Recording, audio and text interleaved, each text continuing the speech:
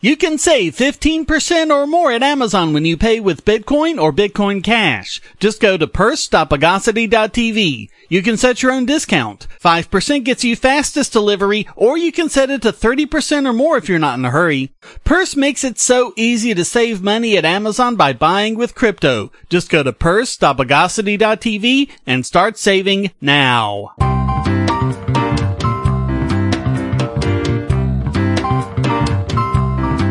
Welcome to the Bogosity Podcast for the week of September 22nd, 2019. The podcast that caught and sang the sun in flight.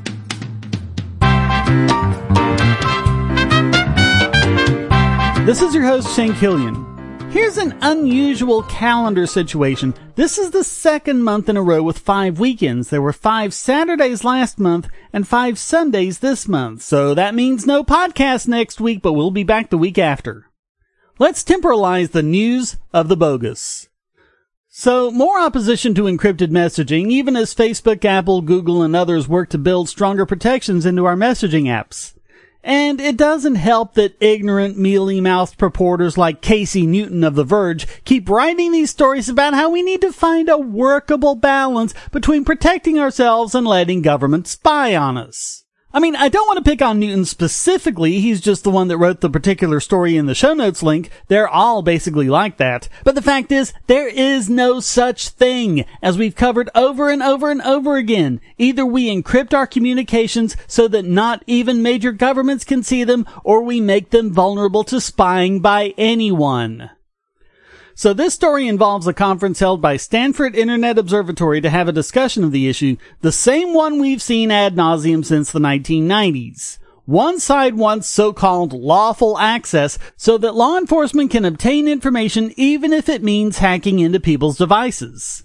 On the other side, you have civil rights groups like the EFF who point out that government is already a huge surveillance operation today, and that more and more often they're arguing in court that they shouldn't need a warrant to spy on our communications.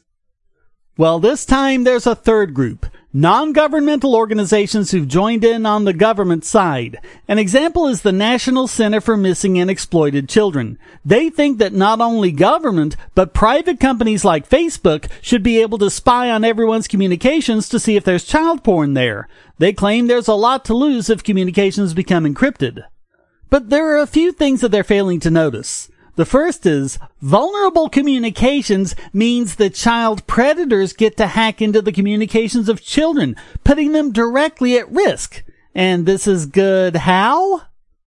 But it also ignores the benefits in other areas of society too. May Siege Klagowski gave a talk on the benefits that the ability to organize securely on Telegram gave to the Hong Kong protesters. It's amazing that this debate was settled at the intellectual level over 20 years ago, and we're still having to talk sense to people about it. Ads are annoying, but ad blockers prevent publishers from making money. What if you could support your favorite websites, YouTube creators, Twitch streamers, social accounts, and many more ad-free and without paying anything, and even make some money yourself? It's not a pipe dream, it's airtime. Go to airtime.bogosity.tv and get the browser extension, and you'll earn cryptocurrency for the sites you visit, and so will the publisher. This is not a crypto miner. You and the publisher will both get part of the reward from current miners of the BitTube cryptocurrency, with no middleman taking a cut. Even if the publisher hasn't signed up yet, his tube will be put into a dedicated wallet that he can claim upon sign up. You can also use your tube to tip publishers and even purchase products. Airtime monetizes users and publishers with no ads or crypto miners. Go to airtime.bogosity.tv and start making money now. Say, if you're tired of the promos in this podcast, well, the patrons got it early and with no ads or promos. Just go to patreon.bogosity.tv and donate at any level. Backing up our previous story is our second story this week about the FBI's own encrypted communications, which Russia was able to successfully hack into without even needing a backdoor. The systems in question were being used by FBI agents to track suspected Russian spies on American soil. They used to compromise the dates back to 2010, which involved either inspecting the initial encryption handshake on the radios or getting their hands on one of the radios. They set up what were called listening posts that seem eerily similar to the phone intercepts the FBI and other law enforcement have been known to set up, which lets them monitor the cell phone conversations and text messages of possibly thousands of people. They also suspect that the Russians are able to monitor U.S. intelligence communications by hacking into computers that aren't even connected to the internet. So it makes it bizarre, as well as being about as irresponsible as you can get, for the FBI to insist that everyone else's encryption be weakened any further. And if they really are worried about the Russians interfering in the 2020 presidential election, aren't they worried about the Russians doing exactly this to election officials or any other pertinent people? Unless those FBI members actually are secret Russian spies. According to Ian Thornton Trump, head of cybersecurity at AmTrust International and former analyst with the RCMP, there's a dirty little secret, quote, "The FBI has been immensely successful against sophisticated cybercriminals and nation-state groups without encryption backdoors. The war on encryption is actually a war on privacy." As to what they should be doing, he says it's what we've been saying all along on this podcast, quote, "It's called police work, and I feel that this war on encryption is driven by pure budgetary considerations as investigations are expensive. That and the belief that an algorithm should just spit out a list of bad guys so the police can go and arrest them. That future is something unpalatable in our free and open society." And all this will do is take us back to the days of the first crypto wars, where open source encryption gets written in more friendly countries. Or nowadays, the developers could just use VPNs or Tor to mask their activities. These secure systems will be built, and people, for good or for ill, will be able to use them. The question is, will they be used to secure the communications of the general public? Because as we've pointed out over and over again, the bad guys, whether they're enemy spies, child porn traffickers, or whatever, will be motivated to use the secure systems. Members of the public won't know to use them, won't know how to use them, probably won't even know that they should or even can use them. The only way to protect the public is to secure everything by default. So what the FBI is actually wanting is to make the public vulnerable, not terrorists or money launderers or foreign spies. And they just don't seem to get that if they can do it to people, and also other people can do it to them. We need to make our systems more secure, not less.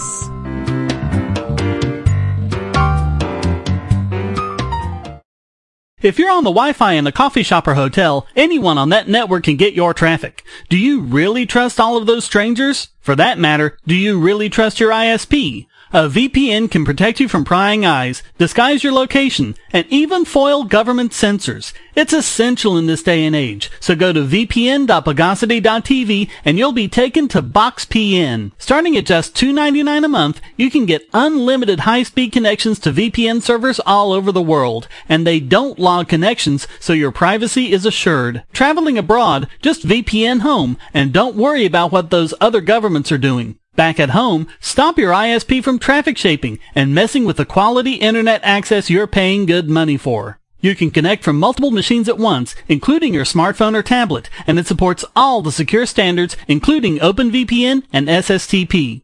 Bypass censors and surveillance with your own secure VPN connection. Go to vpn.bogosity.tv.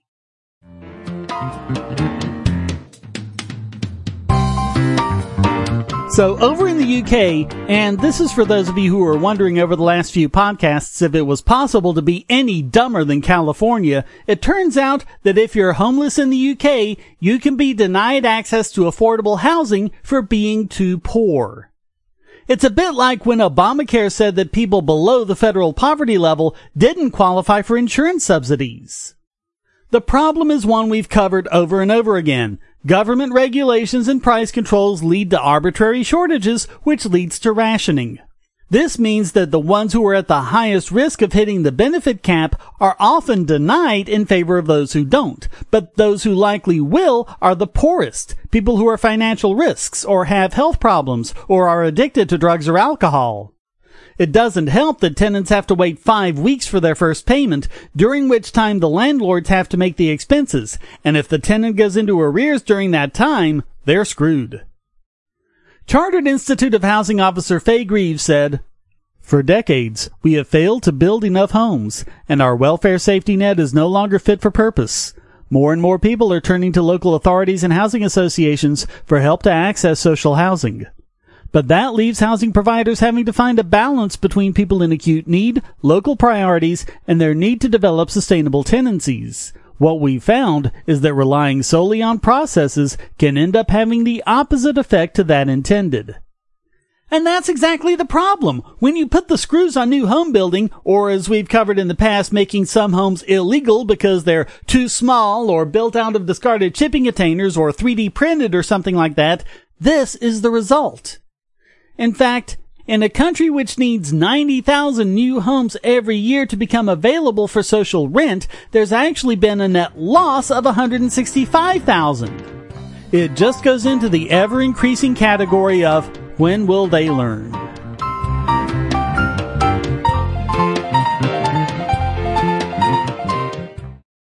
We live in a world where light bulbs connect to the internet, and recent attacks on them prove that your online security is under threat like never before. Not only your websites, but the internet-enabled devices you buy. And the biggest problem is weak passwords. That's why you need LastPass. LastPass allows you to randomly generate strong, unique passwords on the web and on your internet-enabled devices, all protected by one master password.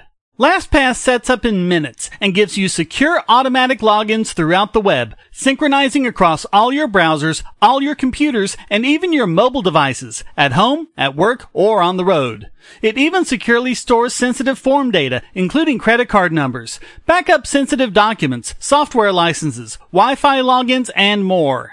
And with LastPass Premium, you can get these benefits on other applications, manage passwords for your entire family, and also get priority customer support. Sign up at password.bogosity.tv for a free month of LastPass Premium. Log in securely everywhere using the last password you'll ever have to remember. Go to password.bogosity.tv and get LastPass now. And now let's domesticate this week's biggest bogon emitter. And this week it goes to the FDA and Donald Trump for yet more bogosity about vaping. Along with health czar Alex Azar and First Lady Melania Trump, the president announced that he would have the FDA ban flavored e-cigarettes from the market, except those that taste like tobacco smoke. Can I get a huh? It's just the usual old crap about how having flavors such as mango, gummy bear, and cotton candy appeals to children or something like that. But Professor Michael Siegel of the Boston University School of Public Health said in a blog post, quote, "It is simply not true that the tobacco companies are selling electronic cigarettes in cotton candy or gummy bear flavors. In the U.S., there are 4 major brands of electronic cigarettes that are sold, at least in part, by tobacco companies: Juul, Blue, Logic, and Vuse. While each of these brands has flavored e-liquids or pods, none of them sells gummy bear or cotton candy flavors." As for mango-flavored vapes, yeah, because in the grocery store, mangoes are the first things teenagers go for.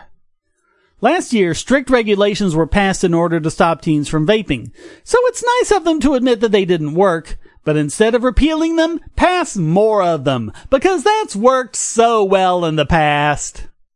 The president's policy comes in the wake of the National Youth Tobacco Survey saying that more of a quarter of high schoolers report having used an e-cig in the last 30 days. The thing is, they didn't say anything about whether or not the e-cigs actually contain nicotine. Many teenagers are just vaping the flavored juice without nicotine added, something that no one in the news media seems to want to point out.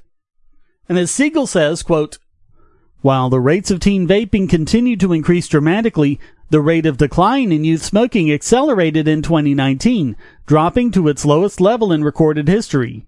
If vaping was a gateway to smoking among youth, one would expect to see some sort of positive correlation between youth vaping rates and youth smoking rates.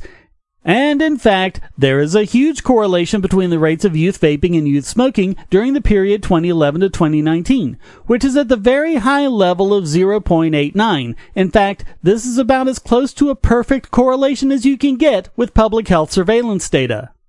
So you say, this proves beyond a doubt that the anti-nicotine groups were right and that e-cigarettes are a gateway to youth smoking. There's just one thing I forgot to tell you. I forgot the minus sign. The correlation between the youth vaping and youth smoking rates during this decade is actually negative 0.89. These data show that vaping is supplanting smoking, not supporting it.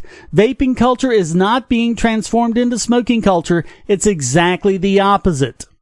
Vaping culture is almost completely replacing smoking culture. Thus, the truth is that e-cigarettes are not leading to an increase in youth smoking. E-cigarettes are actually accelerating the trend of declining youth smoking.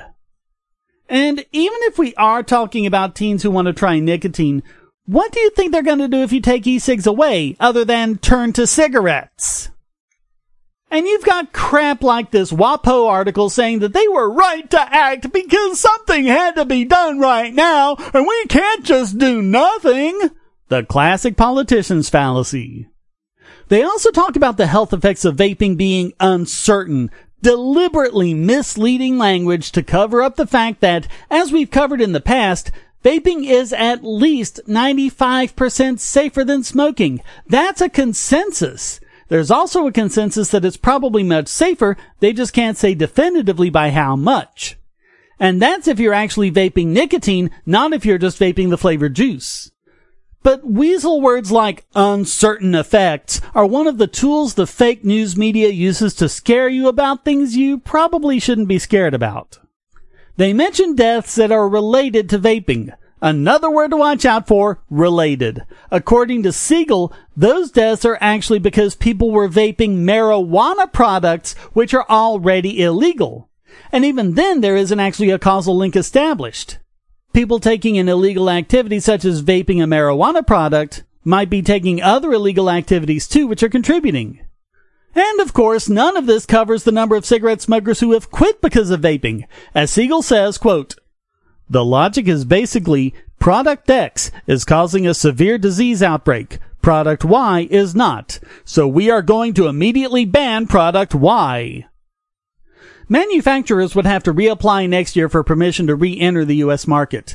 And they'd have to convince the FDA that their products protect public health because the whole concept of burden of proof has just gone completely out the window. According to Siegel, quote, "I have argued that a flavored e-cigarette ban would drive masses of ex-smokers from vaping back to smoking. This prediction now seems to be confirmed by a number of tobacco financial analysts who are alerting investors that such a ban would substantially boost the sale of cigarettes while decimating the e-cigarette market, which has nearly doubled in the past year. It is predicted that nearly all of the declines in vaping will be translated into cigarette smoking." So the tobacco companies would actually profit from a ban on vapes, and the tobacco companies are still a huge lobby in Washington. Interesting. Siegel asks, why is it necessary to lie to make the point that tobacco companies are selling e-liquids in flavors that are attractive to youth? I don't understand this. I have worked in the tobacco control movement for 34 years and have been involved in numerous public campaigns against the tobacco industry and tobacco products, but never have I lied about the facts in order to try to support my policy positions. Honesty and transparency are important ethical values in the practice of public health. We shouldn't flush them down the sink just to try to make a more jarring appeal to the public. The truth should be enough. Well, you just don't get it, Siegel. They want to ban vapes. Maybe because they're buddies with the tobacco industry, maybe just because they want more power, but they're committed to the conclusion that vaping must be banned. And if the only way to support that conclusion is to lie, then that is exactly what they'll do. And so that just has to make the FDA and Donald Trump this week's biggest bogon emitter.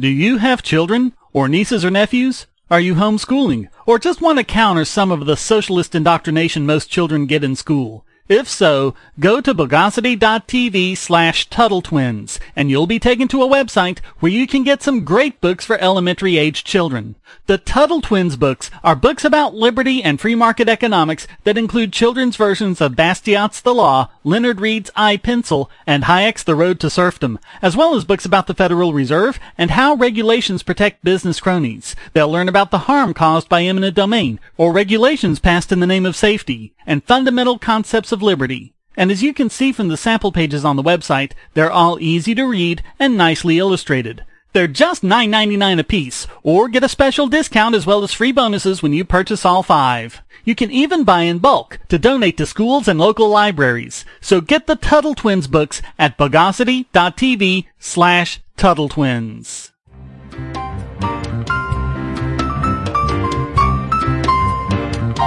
And now let's co-purify this week's Idiot Extraordinaire. And this week it goes to Kamala Harris, the presidential hopeful who just doesn't understand why this little thing called the Constitution should get in the way of getting what she wants.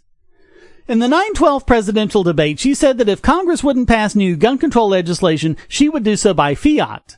When asked how that could be reconciled with the Constitution's restrictions on presidential power, not only did she not answer the question, she actually laughed at it. In particular, she would reinstitute an assault weapons ban, which didn't work before, which is why the law expired, but she claims that she will ban AR-15s from being imported into the United States. Okay, first off, restricting imports of the Colt AR-15 won't make much of a difference anyway, since Colt's manufacturing plant is in West Hartford, Connecticut. Second, she says that the Gun Control Act, quote, empowers the executive branch to prohibit the importation of guns not suitable for or readily adaptable to sporting purposes. Well, the AR-15 and similar guns by other manufacturers represent a class of weapons known as MSRs. MSR stands for Modern Sporting Rifle. Gee, I wonder why no politician or news media pundit calls it that. She even said she would prevent people who date partners convicted of domestic violence from purchasing guns, which she calls the boyfriend loophole. If anything, you'd want people like that to be able to have guns to defend themselves against domestic violence. But the main point is that Congress has defined what misdemeanor domestic violence is, and only Congress can change that definition. She also wants to mandate near universal background checks. Ignoring the point that you pretty much always have to pass a background check to get a gun anyway, something else you won't hear from politicians or news pundits, in most of these cases, the perp either would have passed a background check or got the gun in a way that doesn't involve dealers to begin with.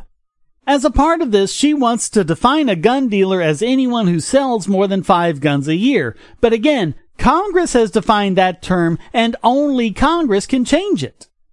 Of course, the Second Amendment says that all this is illegal anyway, but we've all heard their long-debunked desperate rejections of that.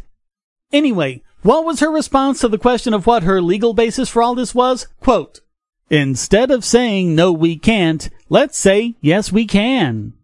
She then made a sociopathic appeal to emotion by describing the casualties of mass shootings and said, quote, the idea that we would wait for this Congress, which has just done nothing to act, it is overlooking the fact that every day in America, our babies are going to school to have drills, elementary, middle, and high school students, where they are learning about how they have to hide in a closet or crouch in a corner if there is a mass shooter roaming the hallways of their school. Of course, the statistics show that the best way to protect against this is to put gun ranges back in schools like they used to be, but again, they just ignore the facts when it gets in their way. As a senator and former attorney general and prosecutor, she's already sworn an oath to the Constitution several times. We now see how much that means to her. And in the process, we see how much you mean to her. She will sell out any one of you in order to further her agenda. So all of that makes Kamala Harris this week's Idiot Extraordinaire.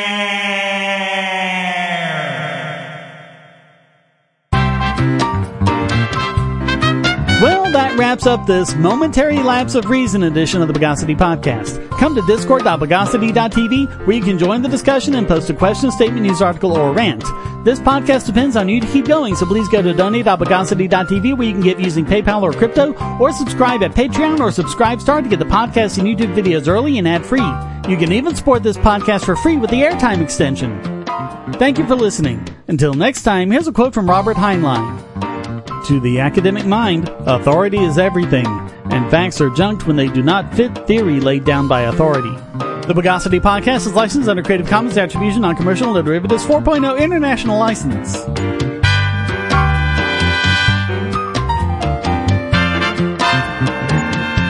Bogosity.